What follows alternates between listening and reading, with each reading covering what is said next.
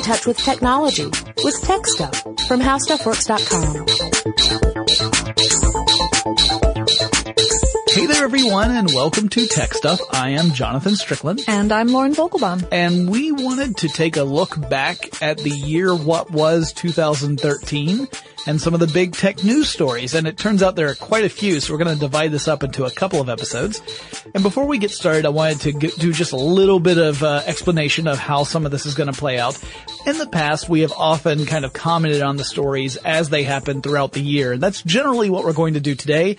But for any story that continued to develop throughout the year, we're just going to tell as much of that story as we can when it first started happening, more or less, because we find that that's a lot easier to follow than to say, this happened in January. Then we do stories for February and March and then April. Hey, you remember that thing that happened in January? Well, here's where this happened. All right. Yeah, there's a couple places where we either are waiting until a larger event in the chain happened to break it during our timeline, or right, etc. Yeah, exactly. So in some cases, we'll be talking about the biggest part of the story, and we may say, oh, early in the year this happened. But we wanted to do it in such a way where you could get kind of the encapsulated version of that news story all at once, as opposed to spread out throughout the whole year. So any alien historians listening to this for like extreme accuracy purposes, just, slow down and take it all in. Also, welcome to the Gregorian calendar. Yeah. That's exciting. So let's start, I suggest starting with January 2013. An excellent month of the Gregorian calendar to start with. Yes. Okay. So, the first thing that I have written down, we kind of, we didn't go day by day for the year, but we kind of lumped them together in stuff that happened in various months. The first story I wanted to mention was that, that was when Kim.com did a little press event where he unveiled his plan, of the Mega website. And, Kim.com, of course, was one of the founders of Mega Upload. And a year earlier, back in 2012, had his home raided by various law enforcement officials. And so this was on the anniversary of that big raid. He unveiled this new service called Mega, which is a file hosting service that also includes encryption so that, you can share files. You can upload a file and share it with people. And you can encrypt it so that anyone you don't want to share it with doesn't know what the heck you're messing with. So it's kind of a workaround on some of the issues that Mega Upload had where, anyone who owned copyrighted material and saw it up on Mega Upload would say, hey, you got to take that down. That belongs to me. This way all they can say is there's stuff up there that may or may not belong to me, but I can't tell because it's all encrypted.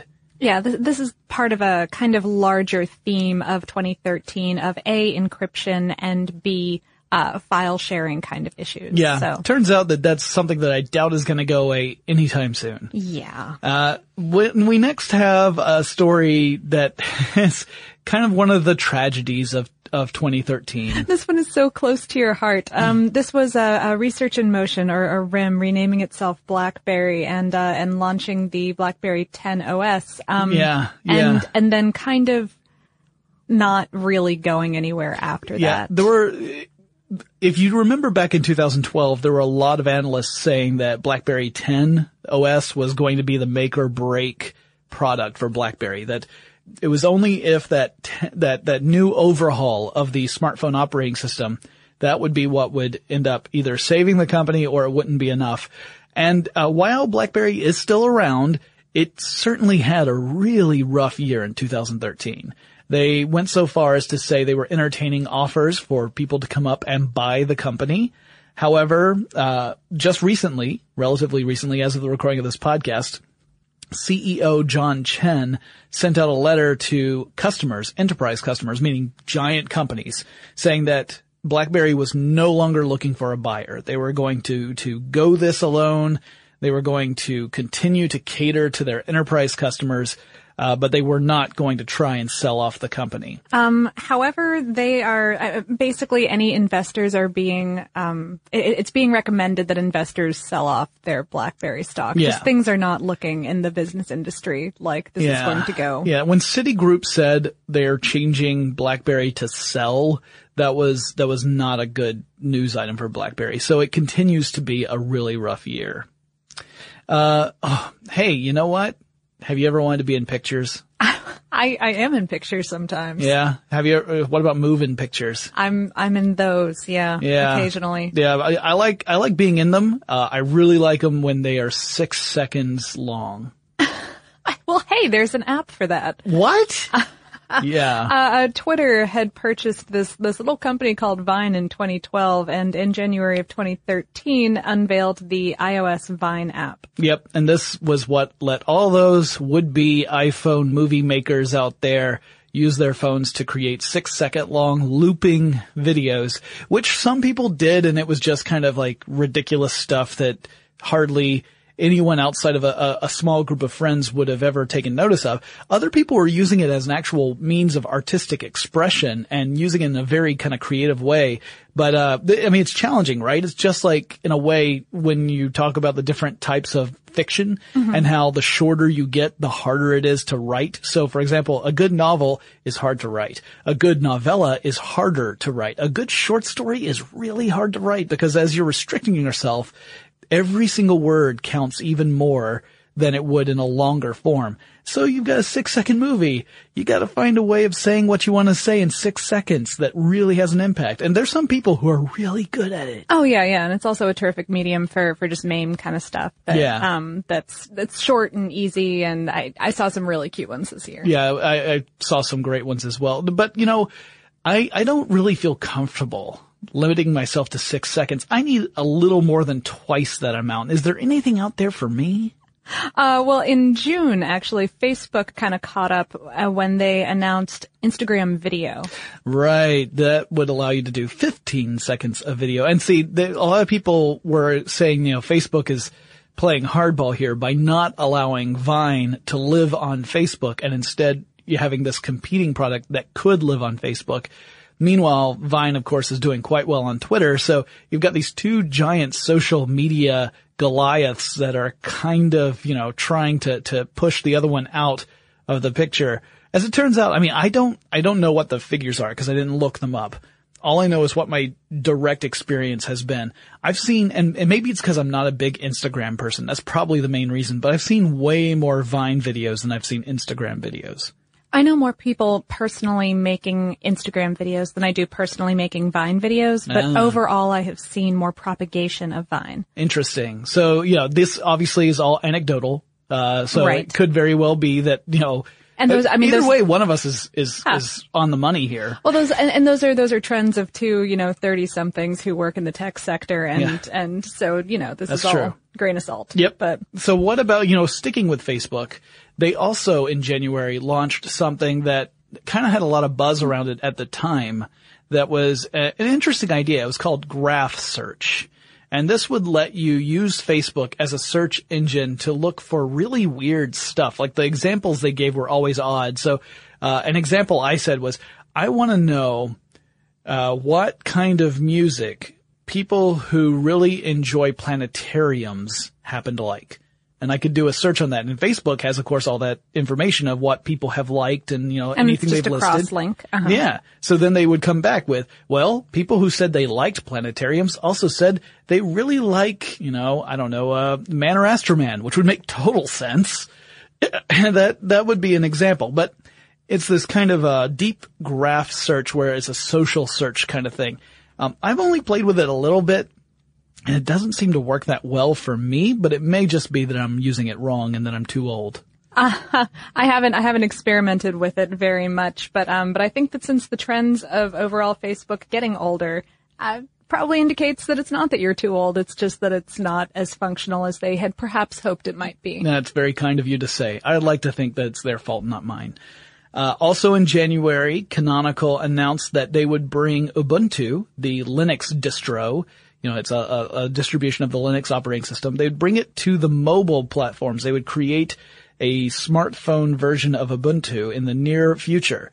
That story would play out over 2013, and it was not a particularly successful story either. In July, they announced a crowdfunding campaign to try and raise money on, I think it was Indiegogo, for what they were calling the Ubuntu Edge, which would have been the first smartphone to feature this operating system. However, they hit a little bit of a roadblock. Yeah, they had a $32 million goal and they only made 19 of that. Actually, they fell short by 19. So. Yeah, $19 million. I felt badly that my Kickstarter campaign didn't fund, but, I got more than halfway to where I needed to be, and they didn't quite make that. So, well, but that's still, I mean, they still made, I mean, I'm having a lot of trouble subtracting right now for some reason. But I mean, but that's still, you know what, like $11 million that they raised. I'm just saying that's not terrible. Yeah, no, they weren't hurting for cash, but they didn't have enough to go through with 13. What they planned. Yeah, God, subtraction is so hard. Okay. Yeah, well, you know, we only like to add on tech stuff. We hate taking stuff away. The Ubuntu Edge would have been $830 to buy outright if it had come into existence. Now, since then, back in December of 2013, Canonical announced that some other, as of the recording of this podcast, and I should say, we're recording this on December 12th, 2013. Right. So anything that we get terribly weird about 2013. Yeah, especially toward the end. That's one of the reasons. Mm-hmm. We're also terribly weird people, so that also plays into part of it. But anyway, Canonical has said that some unnamed manufacturer would be producing the first Ubuntu smartphone sometime in 2014. And it may very well be that by the time this podcast goes live, we will know who that manufacturer is, but as of the recording, we do not. And then we have a very sad story to round out January of 2013, which was on January 11th, 2013, Aaron Swartz committed suicide. Swartz was one of the people who worked on Really Simple Syndication, RSS. Mm-hmm. He was a hacker and an activist. He was a deep member of all of these communities that were based around the building of the World Wide Web. Yeah, he was very much involved in the development of Reddit. He was very active with Creative Commons. And he was a proponent of the idea that information wants to be free, and in fact had been charged with breaking and entering by MIT campus police when he was using unauthorized. He was using a computer to download massive amounts of documents from JSTOR, which is it's a academic database of papers, mm-hmm. and presumably with the intent of distributing them freely because information wants to be free. MIT eventually decided not to pursue charges, but the federal government did not have that same point of view. They actually went after Swartz on multiple charges under the Computer Fraud and Abuse Act. Swartz's lawyers offered to have a plea bargain, but the prosecutors refused the plea bargain. Yeah, they were being really, I mean, and the sentence that they were putting out there was 35 years in prison and about $1 million in fines. Yeah, and there were other, things tacked onto there. This actually prompted a big discussion in the tech world about whether or not the federal government was trying to use Swartz as an example to try and frighten other people by going after Swartz with such gusto and refusing to do any sort of plea bargain. And 2 days after the denial of the plea bargain came through, that's when Swartz committed suicide. And this is a very complicated issue. You can't just point a finger and say because of this other thing happened. Oh, sure. I mean, it didn't stop people from trying. Oh, absolutely. If you'd like to learn more about Swartz and all of this hubbub leading up to this tragic event in particular, we did a memorial episode on February 6th.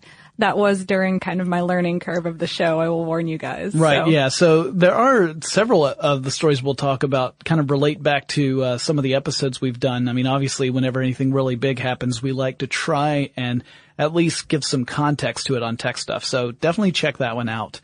But now we're ready to move on to February, which 28 days as a rule are plenty.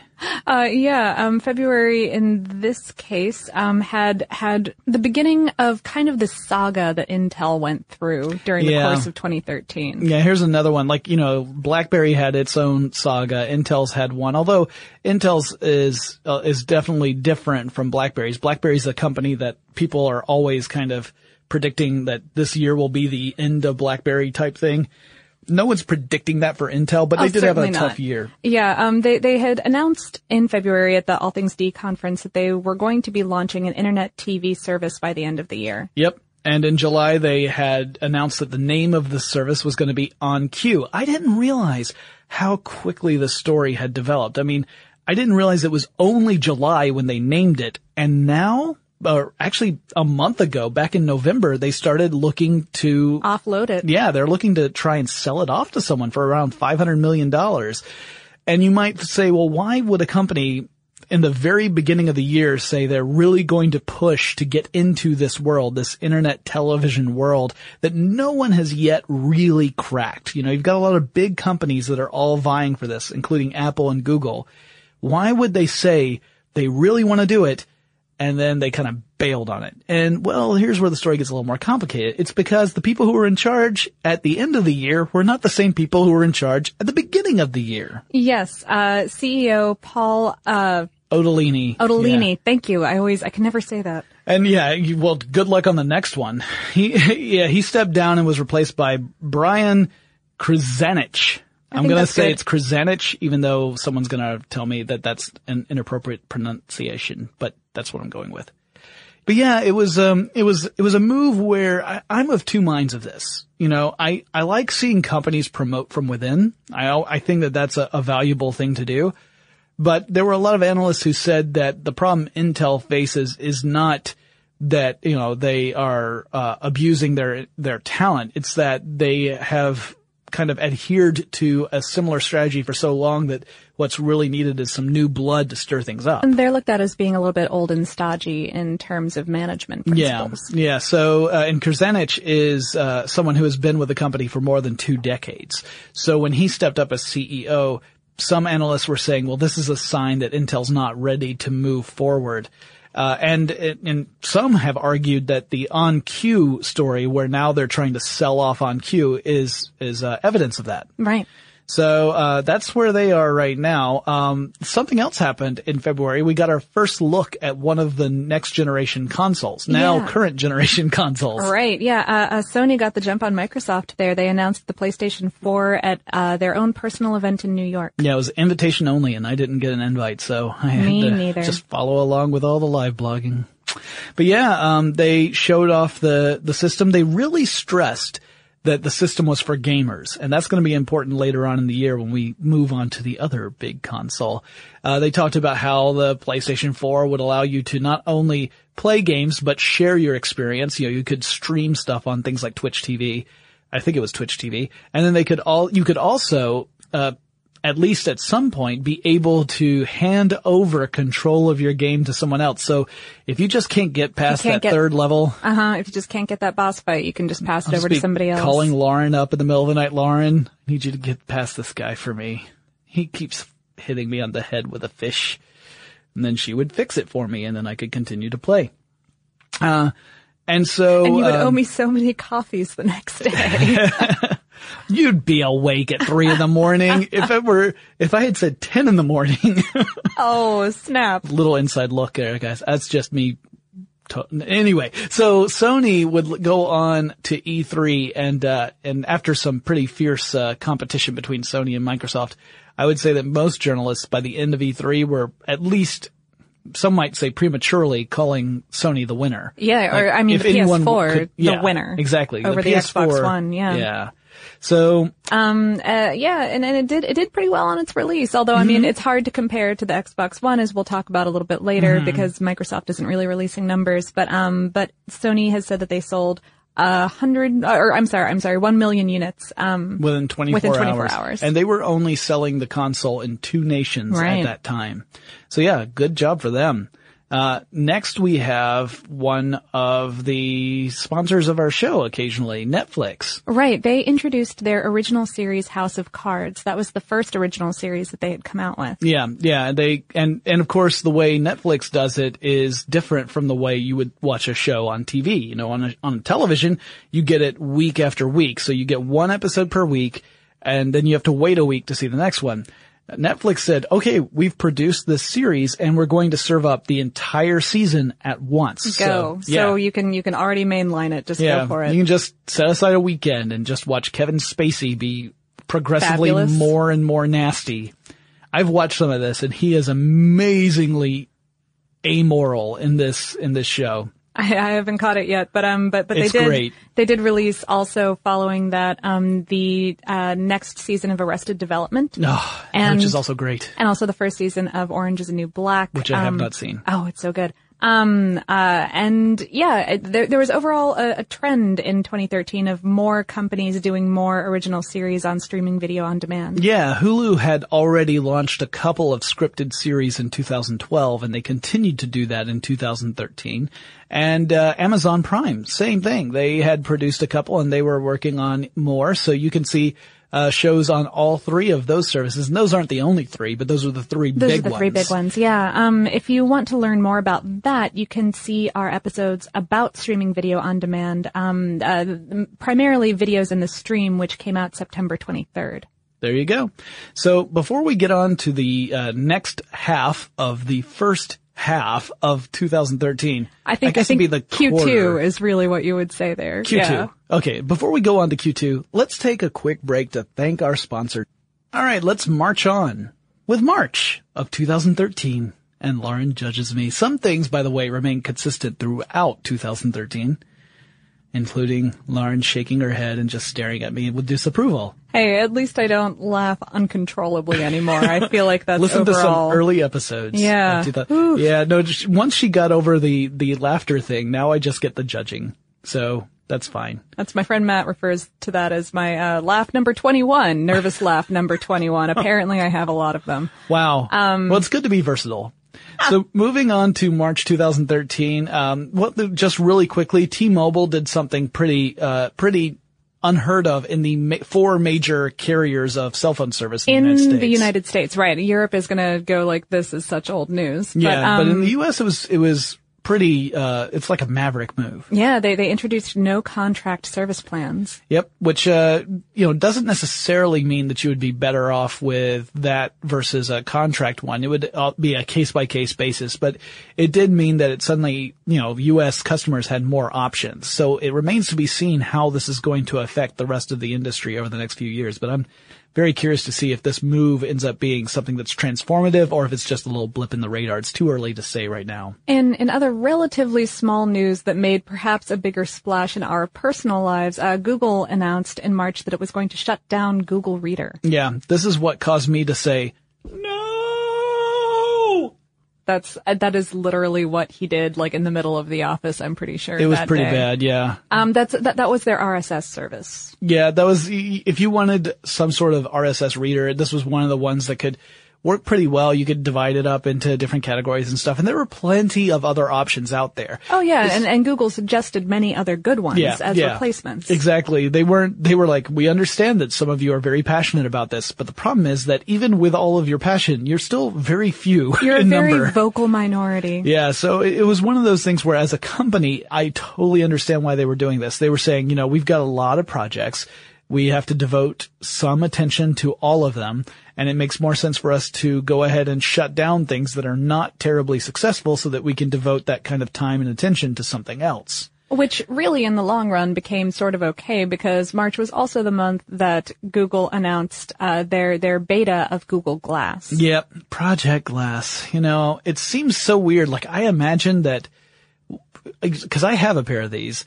Technically the office has a pair of these. They're just in my possession right now. They kind of reside with Jonathan most of the time. I turn into Gollum with the ring. I'm like, precious. No, he does. I've let a couple of people wear them, but I get real antsy.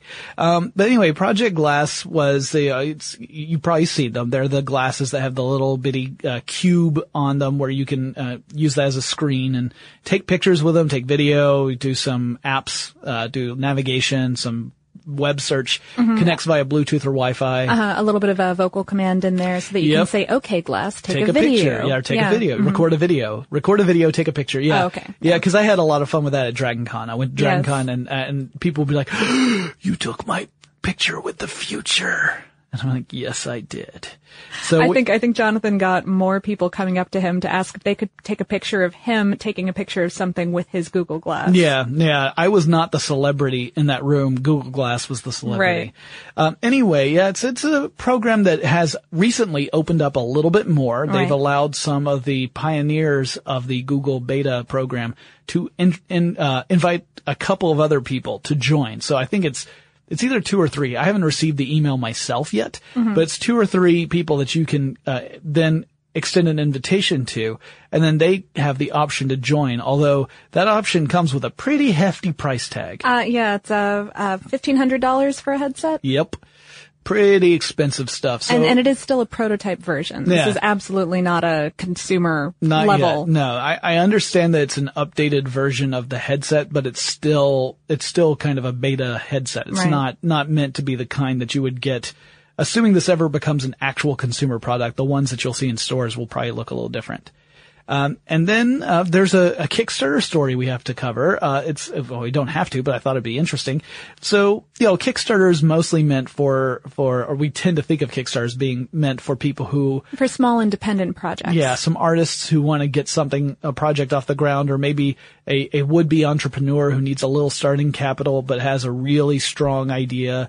But, in this case, it was creators of a cult television show that had a passionate but relatively small following, that show being Veronica Mars. They decided to hold a Kickstarter campaign with the goal of raising $2 million so that they could produce a Veronica Mars movie that would be set approximately the same number of years after the series had ended as actual time had passed. And it met that initial goal in 11 hours. Yeah, and then eventually raised $5.7 million, so they went above what their original projection was. By the way, a $2 million budget for a movie is incredibly small. I'm wondering, and I wondered then and I still wonder now, if the Kickstarter campaign was less about raising money and more about demonstrating that there is an audience for that particular film. I would strongly suspect that they're going to get investment from other sources. Yeah, I can't imagine that they're able to even complete a full 30 minutes on $2 million. I'm sure that they could if they really wanted to. But just be like the Veronica Mars sock puppet show. It would be the light version. Yeah.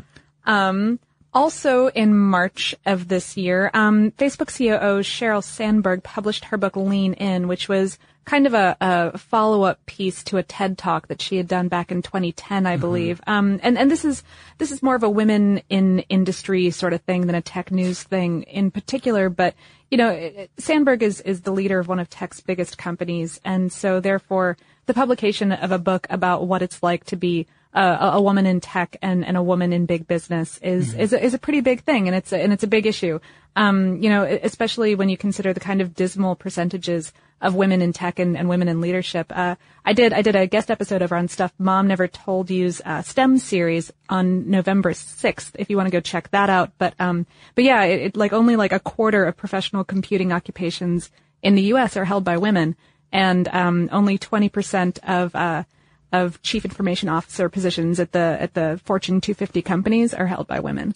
And so, these are big things, and the trends are not seeming to get better right now. So I think it's really cool that she published this and that it became a huge news item. Right, because that could potentially inspire other women to go into a field that traditionally they might feel like there's some social or cultural pressures to keep them out, when in reality we benefit from being able to take advantage of talent, no matter where that talent might fall. Across the field, of course, yeah. And at the very least, encourage more discussion about the issue and why this is. Yes, exactly. Yeah, raising awareness is a great thing.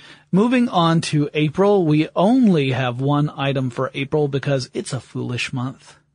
And we don't like to spend a lot of time there. But it was a Google thing. Yeah. Google and announced, a pretty cool Google thing. Yeah, I mean, it made me wish that it was a different town that starts with A that they had talked about. Google is moving Google Fiber into Austin, Texas. And in fact, they're already doing that now, but this was back when they announced that was going to be the next city they were targeting. Oh, right. Initially it had only been in Kansas City. Yeah, both Kansas cities, but yes. Because there are two of them separated by a river, but yes. Kansas City was the initial proving grounds of Google Fiber, and Austin, Texas, out of all the different places in the United States, was the next one. So keep Austin weird at an incredibly high download rates. So for all my friends in Austin, I hope you enjoy your 1 gigabit per second download speed. Tell us how that is. Yeah. Meanwhile, I will continue to make smoke signals at the top of my house in hopes of connecting to Gmail. Moving on to May. So, oh boy, you remember doing this podcast? Yeah. Okay. So this company called Defense Distributed, I mean, and really mostly this guy named Cody Wilson, who was the founder of Defense Distributed, figured out, he designed a 3D printed gun that only used one, like basically a hardware store nail. Right. To pin everything together. Yeah. And everything else was something that you could print, assuming you had an appropriately sophisticated 3D printer. And the appropriate plastics to use with it. Yeah, because if you were to use weaker plastics, you could have a catastrophic failure of your weapon, which could cause injury or death. Right. We did a whole episode about that on May 22nd, and I remember being fond of it. I haven't listened to it in a minute, but there was a lot of really interesting information and press about all of this. And it was a firing pin, not like some kind of like linchpin of the gun, by the way. I misspoke a moment ago. But it was funny because I remember in that episode we certainly didn't give Cody Wilson much quarter, and I haven't felt a lot differently since then. I understand at least what his expressed motivations were, and I mean I get it, and it's not like it's a world we live in now where we can somehow take that away. It was going to happen sooner or later. And I think that it was an interesting political statement. I kind of do appreciate the anarchist sort of bent of it, of just going like, no, really, you need to be paying attention to this technology because this is, in fact, what it can do. Check it, peeps. Yeah. I just wish he had been a little less cavalier about the whole thing, because that kind of rubbed me the wrong way. I was like, get off my lawn and don't shoot me. But yeah, since then, we've seen some other developments. For example, there's a company called Solid Concepts that printed a 3D gun in metal, not in plastic, showing that you could actually do this with, again, a sophisticated 3D printer. Obviously, the metal ones are not ones that you're going to find in the consumer market. These are industrial. Right. And I mean, even the plastic ones that you would need for something like this run like $10,000. Yeah, at the minimum, you're talking pretty expensive. You could probably buy a lot more guns that are traditionally made. Yeah, or even rent one for more cheaply than that. Yeah. But, and then Philadelphia is the first city in the United States that has passed legislation banning the printing of guns within that city, although how they would ever expect to actually regulate that one. Yeah, I don't know if it's an enforceable law. Maybe they can work together with the NSA and creep on people a lot. Right, the NSA knows everything you're printing, so it could just be a little tag team. They just can't let it be known that they found out from the NSA, because the NSA is supposed to be for foreign. Well, we'll talk more about the NSA later. So May was also the month when the other big console company announced their entry into the war for the next generation of consoles. Right. Microsoft finally unveiled their Xbox One. Yep. So they put to bed the whole idea of it being called Xbox 720, which is good, which because had been one of their initial ideas. Yeah, those of us who have trouble with math would rapidly have problems in a couple of generations. I'm referring to myself with that, by the way. So Microsoft unveils the Xbox One, and mostly at that first event, when they first unveiled it, they weren't really looking at the games so much. Yeah, unlike PlayStation's idea for their launch, they were really talking about all of the other media center factors that they were planning. Right, yeah. Things like being able to control your cable box and have some interactivity with things like sports. Sports played a big role in that initial announcement, including things like getting stats on players in real time, that kind of stuff. And also they talked a lot about the kind of peripheral abilities of the console, specifically the new version of Kinect with all the voice and gesture controls.